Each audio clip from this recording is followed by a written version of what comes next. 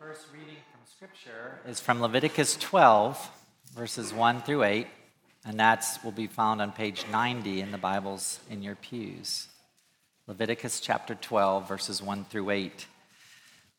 This is part of the law that Mary and Joseph were fulfilling right after Jesus' birth when they traveled to Jerusalem.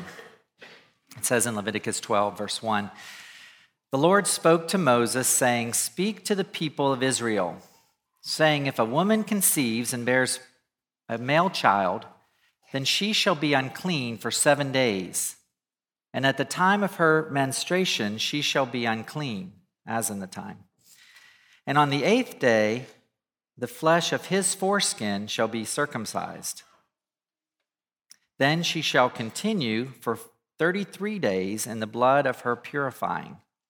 She shall not touch anything holy or come into the sanctuary until the days of her purifying are completed.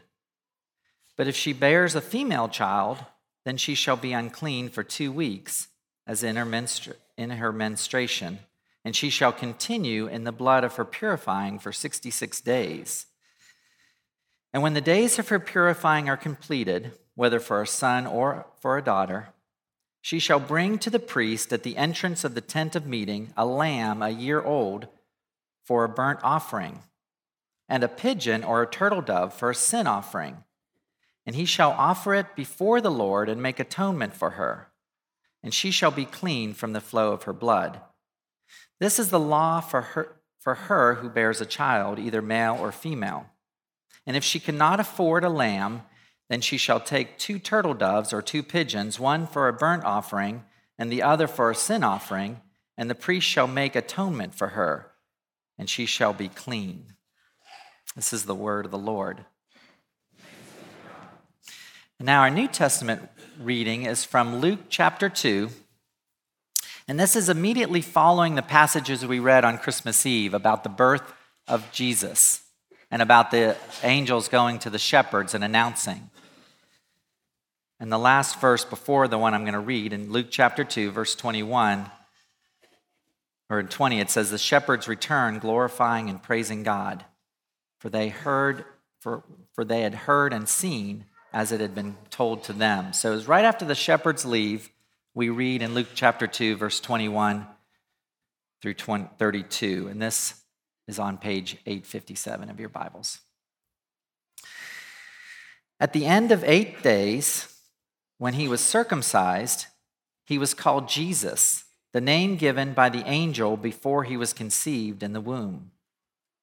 And when the time came for their purification according to the law of Moses, they brought him to Jerusalem to present him to the Lord, as it is written in the law of the Lord, every male who first opens the womb shall be called holy to the Lord, and to offer a sacrifice according to what was said in the law of the Lord, a pair of turtle doves or 2 young pigeons.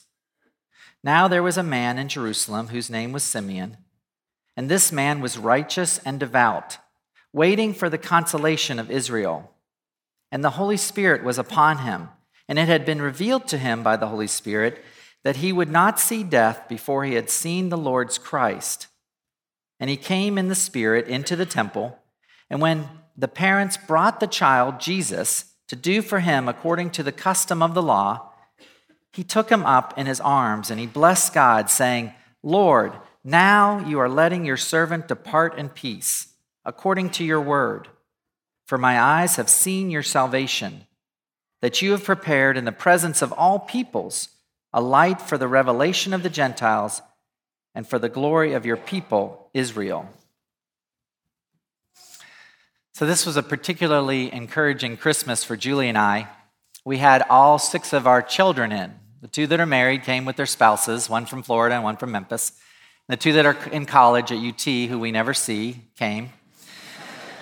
And then the 2 that live at home were there as well. So we had all of us together in one place, which was a total blessing, and all 6 of my children are here today, so it's a blessing as well. In fact, today, on the 29th, happens to be Julie and mine anniversary. And we were married on the 29th, 29 years ago. So this is our golden anniversary. So we have much to be thankful for this Christmas. But what I want to talk about this morning is the gift of Christ. We said on Christmas Eve that he was the true gift of Christmas. And we're going to see from this passage how Christ is the true gift of Christmas, how he provides for us what we could not provide for ourselves, how God has offered to us freely a righteousness that we could not accomplish on our own. God has given us the Holy Spirit to open our eyes to recognize him as the Messiah and to receive him as our Savior and our Lord. And then he does that so that we might pass that gift on to others. So I want to show you all three of these things from this passage today. Well, first I want to give you some of the context. I'd mentioned that they went to Jerusalem. So first, he was born in Bethlehem, of course, and the shepherds came and they left, and then 8 days later, he was circumcised. And it says he was circumcised in accordance with the law, because that was required for the male children to be circumcised after 8 days. And then it was required for the mother of the child to go to Jerusalem and offer this sacrifice to the Lord 33 days later. So Jesus was less than 6 weeks old, and his parents walked on a short walk from Bethlehem to Jerusalem. According to Google Maps, it's about a 2-hour walk. I've never made it. But they went and they took the baby Jesus in order to fulfill this law of purification. And the scripture that we read makes it really clear. It says in 22, look at Luke chapter 2 with me, verse 22. And when they came for the purification according to the law of Moses, they brought him up to Jerusalem to present him to the Lord, as is written in the law of the Lord. And now he's referring to another law that was given, one I didn't read. It's from Exodus 13, which requires that every firstborn male is to be consecrated to the Lord. It says in Exodus 13, verse 1, the Lord said to Moses, consecrate to me every firstborn male, the firstborn offspring of every womb among the Israelites belongs to me. And so they're fulfilling not only this law concerning Mary and her purification, but also this law of taking Jesus, their firstborn child, to be consecrated to the Lord. And so they quote that here in Luke 2. It says, every male who first opens the womb shall be called holy to the Lord, or set apart. And then in verse 24, to offer a sacrifice according to what was said in the law of the Lord, a pair of turtle doves or 2 young pigeons. Now you may have noticed from the Leviticus passage I read that it was required that she would offer a lamb and a dove or a pigeon, unless she couldn't afford a lamb or a dove or a pigeon, because it says if she could not afford that, the lamb, she shall take 2 turtle doves or 2 pigeons, one for the burnt offering and one for the sin offering. And so that's what they did. They offered the 2 turtle doves or the 2 pigeons, or because she couldn't afford the lamb, because they were a poor couple with this newborn baby. They were barely making ends meet. This was before the wise men had came and given them gifts. So anyway, they went, again, Jesus is 6 weeks old, and they take him to Jerusalem. They take him to consecrate him and to offer the sacrifice for Mary's purification. And it says to do for him, Jesus, all according to the custom of the law. And that's in verse 27. And then if you skip down to verse 39, which I didn't read, it says, when they had performed everything according to the law of the Lord, they returned. And so I want you to see that this passage, by referring to God's law over and over again, it's making it very clear that this was a big deal to them.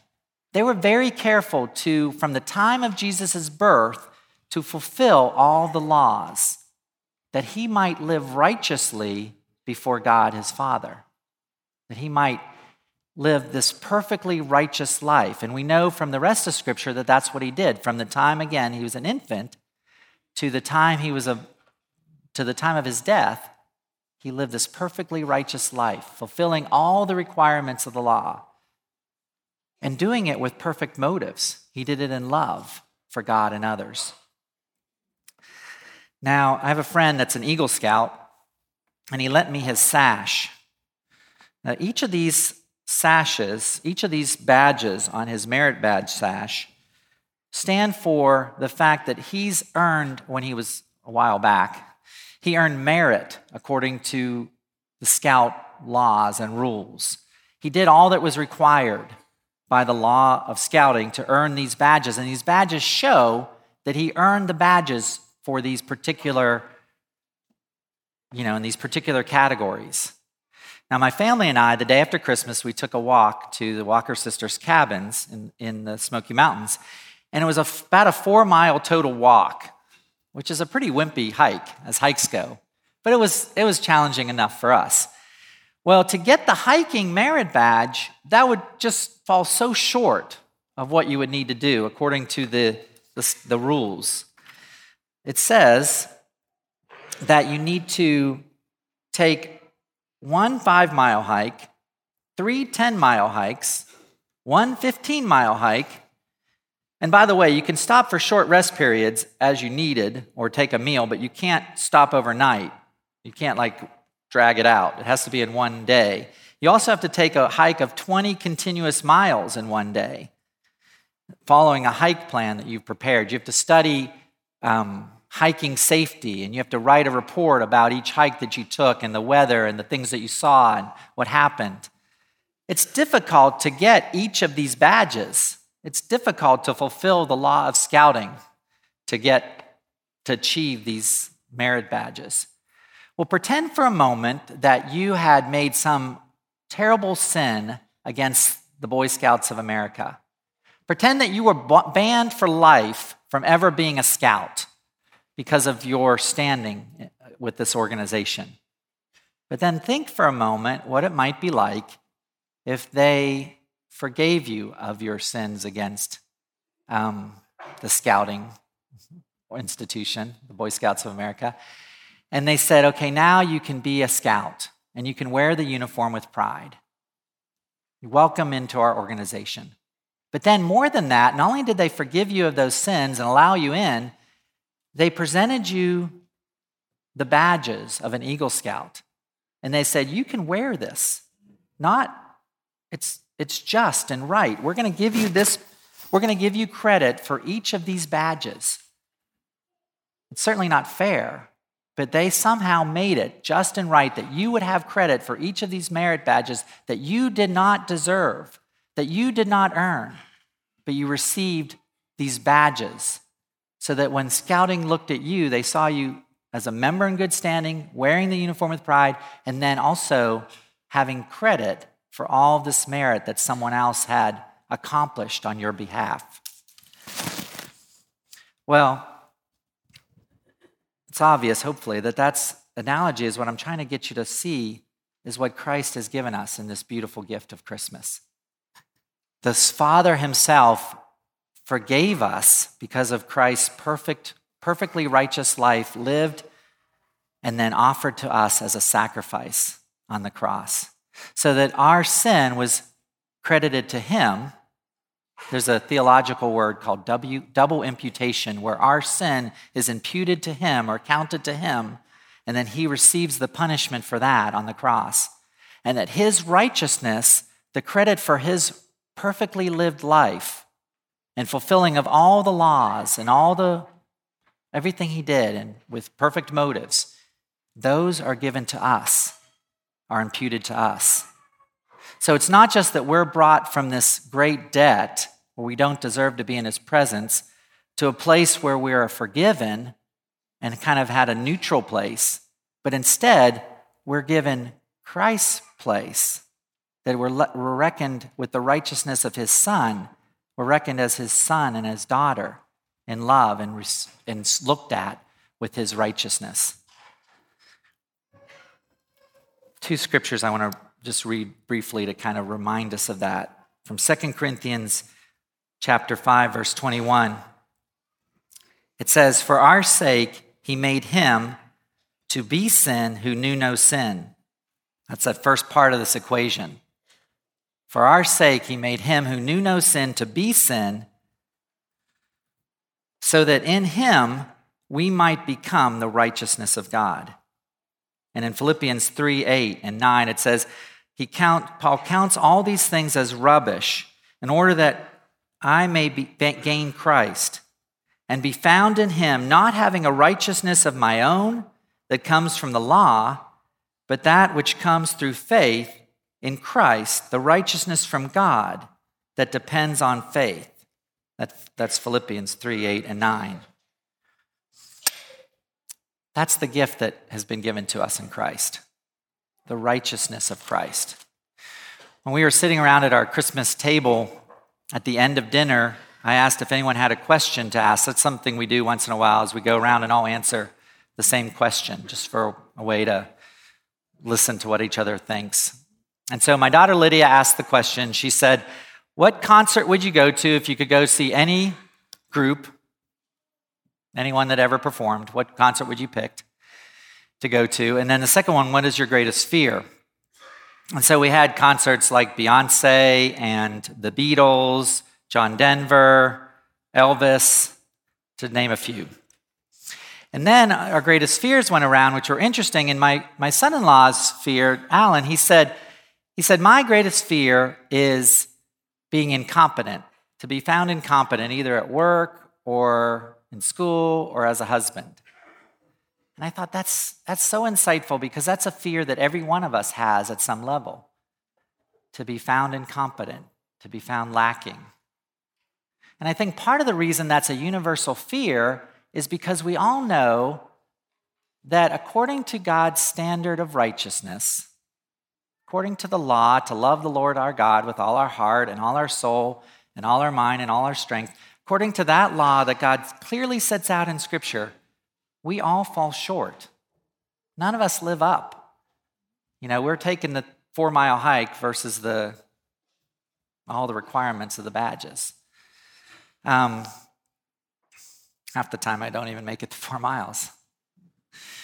Anyway, God has given to us this beautiful gift of Christ's righteousness, something that we could not accomplish on our own. I'm going to take just a moment and ask you to think about that, just a brief moment, and to receive that, in a sense, from God as you picture and remember what he's done for you in Christ, this gift of Christmas. Just take a moment and talk to God.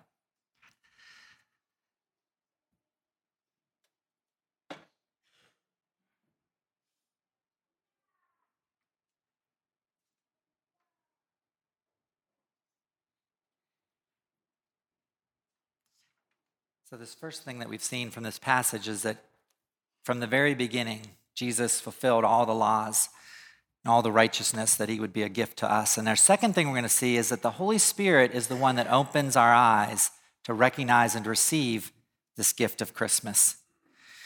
It was a couple days before Christmas, and we were setting out all the presents under the tree, and we had wrapped up, and came out of bags and boxes, and there were 2 small little boxes in the bottom of a Kroger shopping bag that were crumbled up with some other Kroger bags that were meant to go out to the trash. And I reached down in the bottom of the box, and I kind of felt and checked, and I realized, oh, wait a minute, there's these 2 jewelry boxes here that were gifts for my daughter. And it would have been fairly easy to overlook them. And sometimes the most valuable gifts are overlooked. Simeon was in the temple that day, and he could have easily overlooked Jesus as the Messiah. You see, Jesus was an ordinary baby, about 6 weeks old, and he was being brought into the temple by his parents, and there would have been other babies being brought by other parents, and there were other people and other commotion, and it would have been very easy for Simeon to not recognize this gift of Christmas, but he did because the Holy Spirit opened his eyes. Look back at Luke 2 with me, and notice how it's very clear here. Look at verse 25. There was a man in Jerusalem whose name was Simeon, and this man was righteous and devout, waiting for the consolation of Israel. And it says, the Holy Spirit was upon him. It had been revealed to him by the Holy Spirit that he would not see death before he had seen the Lord's Christ. And it says he came in the Spirit into the temple. So the Holy Spirit was upon him. It had been revealed to him that he would see this Messiah before he died. And the Holy Spirit is the one who moved him that particular day, at that particular hour, to be in the temple, be in the right place at the right time. And it says, it goes on to say that the Lord now he can say to the Lord, now you're letting your servant depart in peace. This is verse 29, according to your word, for my eyes have seen your salvation. He recognized and he received this child as the Messiah, which is pretty remarkable. But it's because the Holy Spirit had opened his eyes to that. You know, we know from Scripture that this child, Jesus, was not, he was not glowing. He didn't have a halo. He wasn't, there weren't trumpets. It wasn't like in some picture that you see in an art gallery of Jesus. He was just an ordinary looking child. It says in Isaiah, when it's describing him as a prophecy about what he would be like, it says, he grew up before him like a tender shoot, like a root out of dry ground. He had no beauty or majesty to attract us to him, nothing in his appearance that we should desire him. Simeon recognized this normal baby as anything but normal. He recognized him as the Messiah, and he says, now, Lord, I can depart in peace, for I've seen your salvation. This was his ultimate bucket list item. Now he could depart in peace, for he had seen the Lord's salvation. And that's, the same prayer that each of us should have, is that the Spirit, that God would grant us his Spirit, that God would fill us with his Spirit, that God would open our eyes to recognize and receive this gift of Christmas. Not just someone that is talked about in the books or someone that our parents believed in or someone that we, to recognize and receive him as our Messiah and as our Lord. And to do that each day, to do that over and over again. It says in John, when Jesus is describing the Spirit, it says, flesh gives birth to flesh, but the Spirit gives birth to the Spirit. You should not be surprised at my saying, you must be born again. The wind blows wherever it pleases. You hear its sound, but you cannot tell where it comes from or where it is going. So it is with everyone born of the Spirit. So you see its effects, but you don't see it. It'd be like the wind blowing through the trees, and you notice the leaves moving or the plastic bag being blown across the parking lot at a grocery store. You see the effects of the Spirit, but you don't see the Spirit. And that's what I want each of us to pray, is that God would fill us with his Spirit and open our eyes to recognize and receive Christ, this true gift of Spirit of Christmas. But take a moment now and talk to God about that.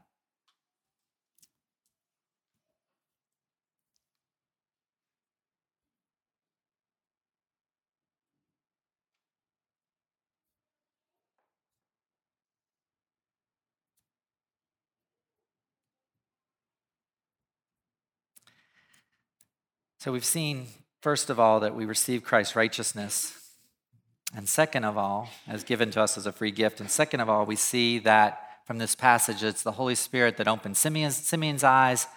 And it's only by the Holy Spirit that we could know and believe.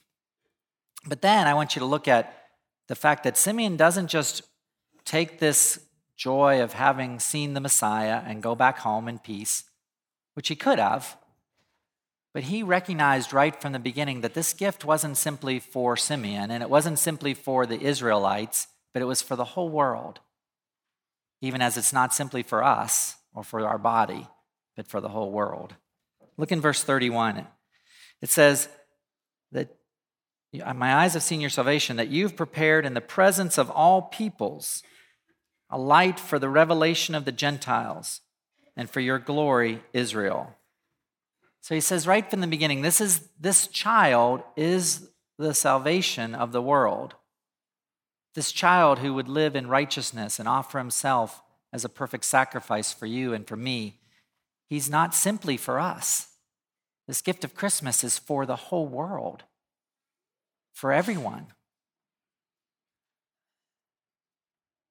My hope is that God would use each of us as we seek him this Christmas and as we seek him now in 2020 to know him and to make him known. To know him and to make him known. It's my prayer for us individually, and it's my prayer for us as a body as we enter into this new year, that we would know him and make him known. That's what Simeon did right from the beginning. He proclaimed for all that would hear. And if you read on, you read that Anna, the same thing. The Holy Spirit opened her eyes. She recognized him as the Messiah, and she would speak to anyone that would listen, to know him and to make him known. As we finish our time in God's Word this morning, I want to give you a chance now to respond to God in that way as well. That you would ask him maybe to show you some specific ways that in 2020 you could know him and make him known. Whether it's spending time in his Word or memorizing Scripture or time in prayer, who you could speak to, who you could tell. For each of us, what it means to be a witness is to witness what God has done for us and then to tell others. Well, God has done so much for us. He's given us a righteousness we couldn't have on our own. He's given us the Spirit that would open our eyes and our heart to recognize and receive this Messiah. But the purpose isn't, again, for us alone. It should be the gift that keeps on giving. One of the gifts I've got this Christmas was a frying pan, kind of a fancy frying pan.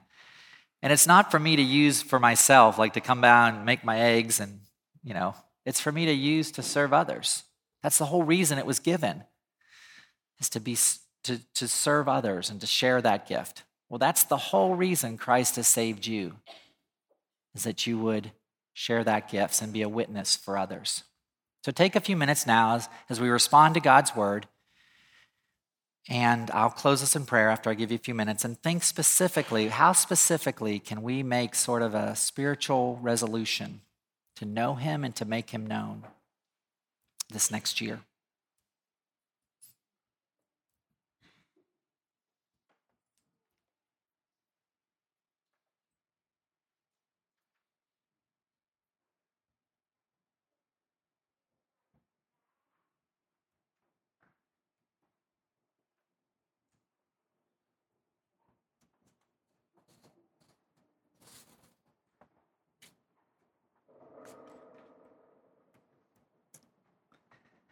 Father, I pray that you would use us, each of us, wherever we go, to witness to what you've done for us. That you would blow in us with your Spirit, that you would fill us, that you would guide us, and that you would lead us to know you, to worship you, and to make you known, to speak of what you've done for us, to tell others what you've shown us about this gift that you've given to us in Christ. We ask all these things in Christ's name. Amen.